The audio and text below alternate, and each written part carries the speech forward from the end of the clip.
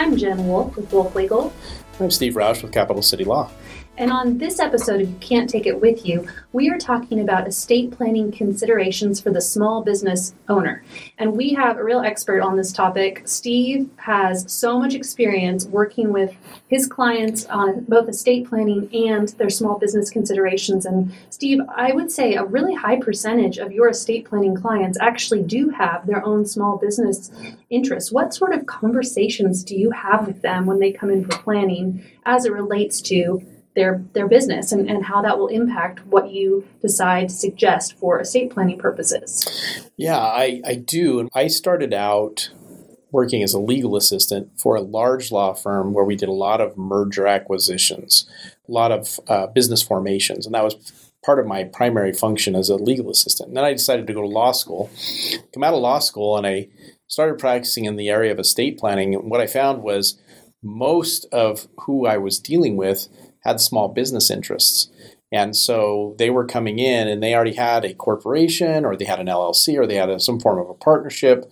And we were talking about estate planning, but trying to figure out, well, how do you tie in these business interests into the estate plan and some of the considerations that fall in there. And the way I usually approach it with most clients is I tell them that really their foundation needs to be their estate plan. It needs to be whatever you decide is going to work best for you, whether that's a will or last will and testament or a trust-based plan. That really needs to be your foundation. And why is that? Let's delve into that for a little bit, because I think this is an important point. So we've thrown around the statistic that's somewhat made up, but mostly true, about how somewhere in the neighborhood of 60 to 65% of American adults don't have an estate plan. So there's a lot of problems with that we've addressed on other episodes of this podcast for anyone, but particularly for a small business owner. If we just take a step back and think, what will functionally happen to your small business if you don't have an estate plan when you die? Who's going to run it? How's it going to be divvied up? Does it dissolve? Those are some of the things you talk about with your clients, right? It is. And it's one of those things that I have had a number of occasions to see what happens when a business owner doesn't have any form of an estate plan in place and they die, or at least one of the partners dies. Because what happens is then that ownership, that business, either a part ownership if there's other partners or if they're the only owner, gets thrown into some form of a probate process. And that is, we're talking time. And I bet most people don't even know that the interest they have in their small business is probatable. That probably doesn't even cross most people's minds, because I'd imagine to some extent, they might not think of it as a personal asset, even though that's really what it is. Yeah, absolutely. Stock ownership or LLC membership interest or partnership interest, it's personal property, but it's an asset, and because it's an asset, and if it's just in your name when you die, we're going to have to go through some process to get that out of your name and get it to either your spouse if you're married, or to your children if you have children, or in any form of the descent distribution schedules that we find in the intestate code of the Idaho probate code. The reality is that if you don't have an estate plan in place, that business that you have could very likely just go away. It could cease to exist because there's nobody to make any day-to-day decisions for it. And so as it's going through that probate process, we talk in another episode about probate, and bare minimum, probate in Idaho has to be open for 6 months. Now, that doesn't necessarily mean that there aren't decisions that are being made in that interim, but it may be a month or more before you get somebody in the position of being able to make those decisions. And for most businesses, a month is a long time to not have anybody being able to run the business. Right. And so obviously estate planning is important. I think that this is a time where I would give a plug for trust-based planning. If you have a small business interest, passing it through a trust can make it so much easier for your loved ones. Sometimes folks think, I'll just designate someone to act as my agent under a power of attorney, and then they'll be able to run the business for me. And to some extent that's true, but there are a lot of limitations there. So we'd love to talk to you about your specific business interest and how it could intersect with either a will or a trust. But another important consideration is taxes. We've hit on taxes a couple of times. It's interesting because in law school, I assumed I would never, ever even have to spell the word tax in my legal career, and here I am. But as it relates to tax efficiencies that can be utilized when you're planning with your small business, what sort of advice have you given your clients there? That's one of the things that as we're talking through, we do an analysis to find out, number one, how are they currently structured, right? Are they a sole proprietor, meaning that there is no structure in place and they're just doing business as themselves individually? Or are they structured as a single member LLC or a multi-member LLC or a corporation such as an S corporation or maybe even a C corporation? And we talk through all that because depending on what type of entity they are is probably going to dictate how they're taxed. And so when we're starting to talk about things such as a corporation, well, if you're a C corporation, there's double layer of taxation. If you're an S corporation, there's only a single layer of taxation, but there's a bunch of rules on it. If you're an LLC, the IRS has said, you tell us how you want to be taxed, right? It's called check the box. You get to check the box and tell us how you want to be taxed, And so all these considerations come in. So it's part of the planning process that we sit down and even when we're doing estate planning, we pull that in and we say, well, how are you currently structured? And have you been doing all the things that you're supposed to be doing as an entity, such as meeting minutes, and making sure that you have all your organic documents in place, because that's protecting the assets. And then the taxation issue is important because we need to know, well, how are you taking your income? And how, if you die, how is your estate going to need to take in that income? And so all those come into play as far as the discussion for planning. Foundationally, though, you really need to have this plan in place. It needs to be a will, or it needs to be a trust. And I appreciate, Jen, that you said trust-based planning for small business owners because we really don't want a time where there's not somebody that can make a decision. And with trust-based planning, generally you always have a trustee there that can step in and start making decisions for a small business. And so it just becomes a very important part of our planning process of making sure that we get the right planning in place so that your business is going to continue successfully moving forward. Particularly if you have employees, you need to make sure that those employees are going to be taken care of. And if for some reason you pass away, we need somebody to continue running that business.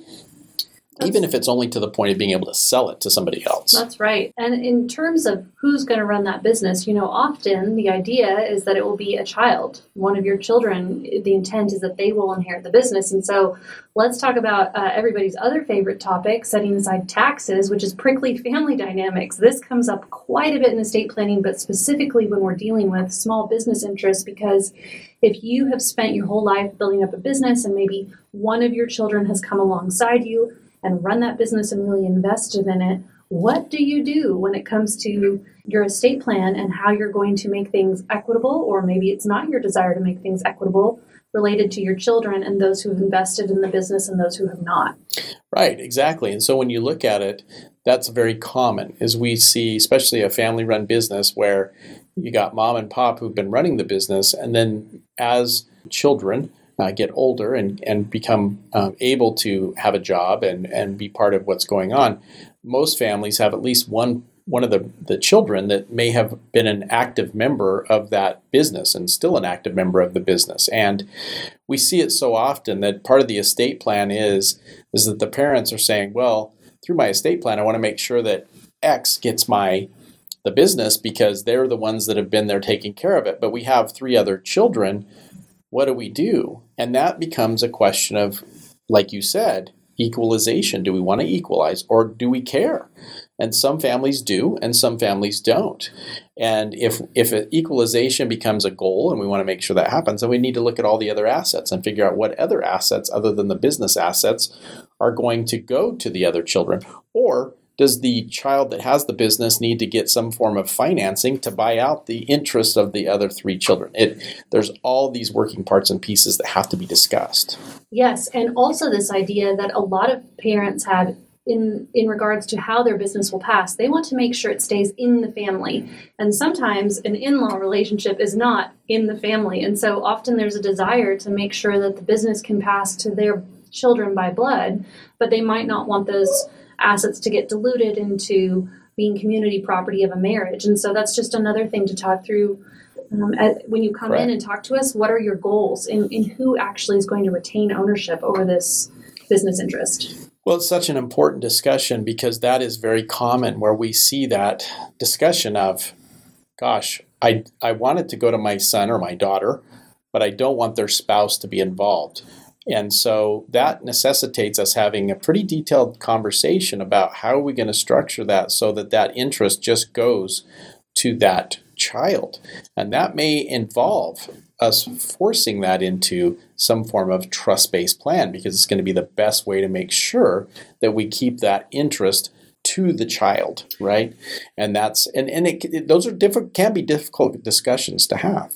And in that vein, in terms of, I think you had mentioned a minute ago, and we jumped past it to talk about, keeping it in the family, but the idea of obtaining financing to buy out siblings, I think this is an important time to talk about another legal document that is more of a business side document versus an estate planning document, but still fits into this conversation. Steve, can you explain to us what a buy-sell agreement is and why a business would want one? Yeah, so a buy-sell agreement or shareholder agreement or owner's agreement, I've seen it called multiple different things, is a document that is, matter of fact, when I sit down with small business owners, people come in and they sit down with me and we're just setting up, we're not even talking about estate planning, we're just talking about setting up a business. I talk with every one of them about having a buy-sell agreement if it is independent third parties or family members that are going into business together. The buy-sell agreement is an agreement that dictates the rights and responsibilities amongst those owners as to what happens if one of them dies. What happens if one of them becomes disabled?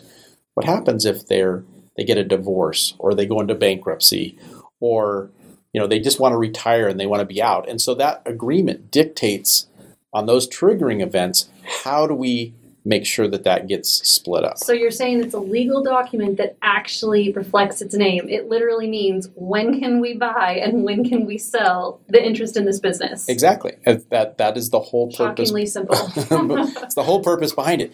The questions, there's multiple questions that come up with this type of planning, and that is, how are you going to pay for it? Let's say that we have two partners and we say, okay, we're going to have a buy-sell agreement. And if one of us dies, the purpose for the agreement is that the surviving partner buys out the interest and the deceased partner sells their interest so that the value can go to the deceased family, the deceased person's family, and the business stays an active business with the survivor. Well, oftentimes that is done through some form of life insurance or some other kind of vehicle like that to be able to pay for it.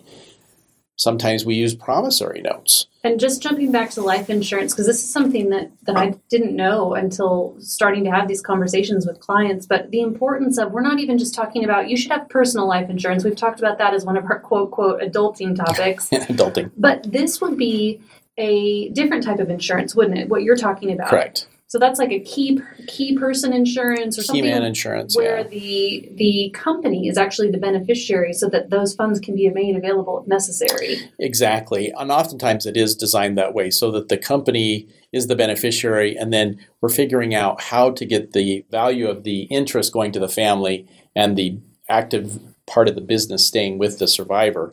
There's different ways of being able to structure that. One way is to have the business itself, the corporation or the entity, be the beneficiary. The other way is I've seen it with an actual third-party trustee, where the trustee then takes the ownership of that policy, and then they're responsible in making sure that that transaction happens at those triggering events. Another thing that becomes important is looking at how do we determine values, right? Do we set a value at the get-go? Or do we say that, no, the value is going to be determined by an appraiser at the time that the event happens? Or is it a combination of that and we reevaluate it annually? So those type of things all come into the negotiation of that agreement.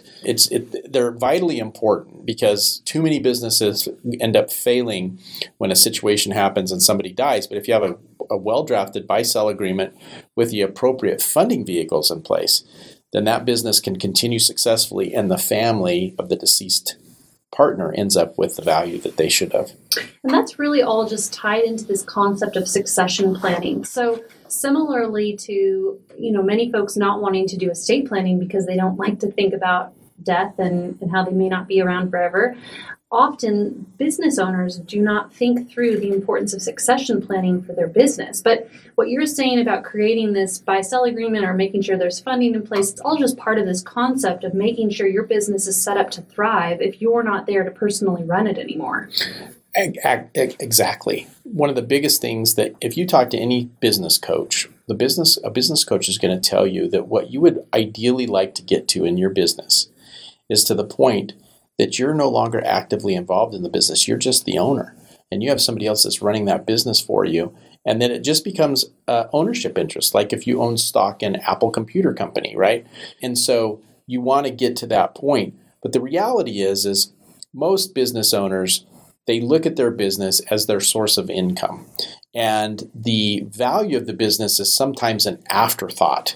And they don't even think about it until something like this happens. And so I've had some professional business brokers tell me that to get a business to the point of being able to get it so that it can be a succession planned business, that business needs to plan at least 5 years, more like probably 10 years, before they really want that business to be in the process of succession, moving on to that next generation or to a new owner, so that we can make the business look and walk and talk like it needs to be valuable. And so, these type of estate planning discussions that we have with business owners are so important because we want to make sure that we capture the value for the family, but yet also have that business be an ongoing concern. And so for all business owners out there, you need to sit down with a good qualified estate planning attorney, business attorney that can help you to be able to think through these topics.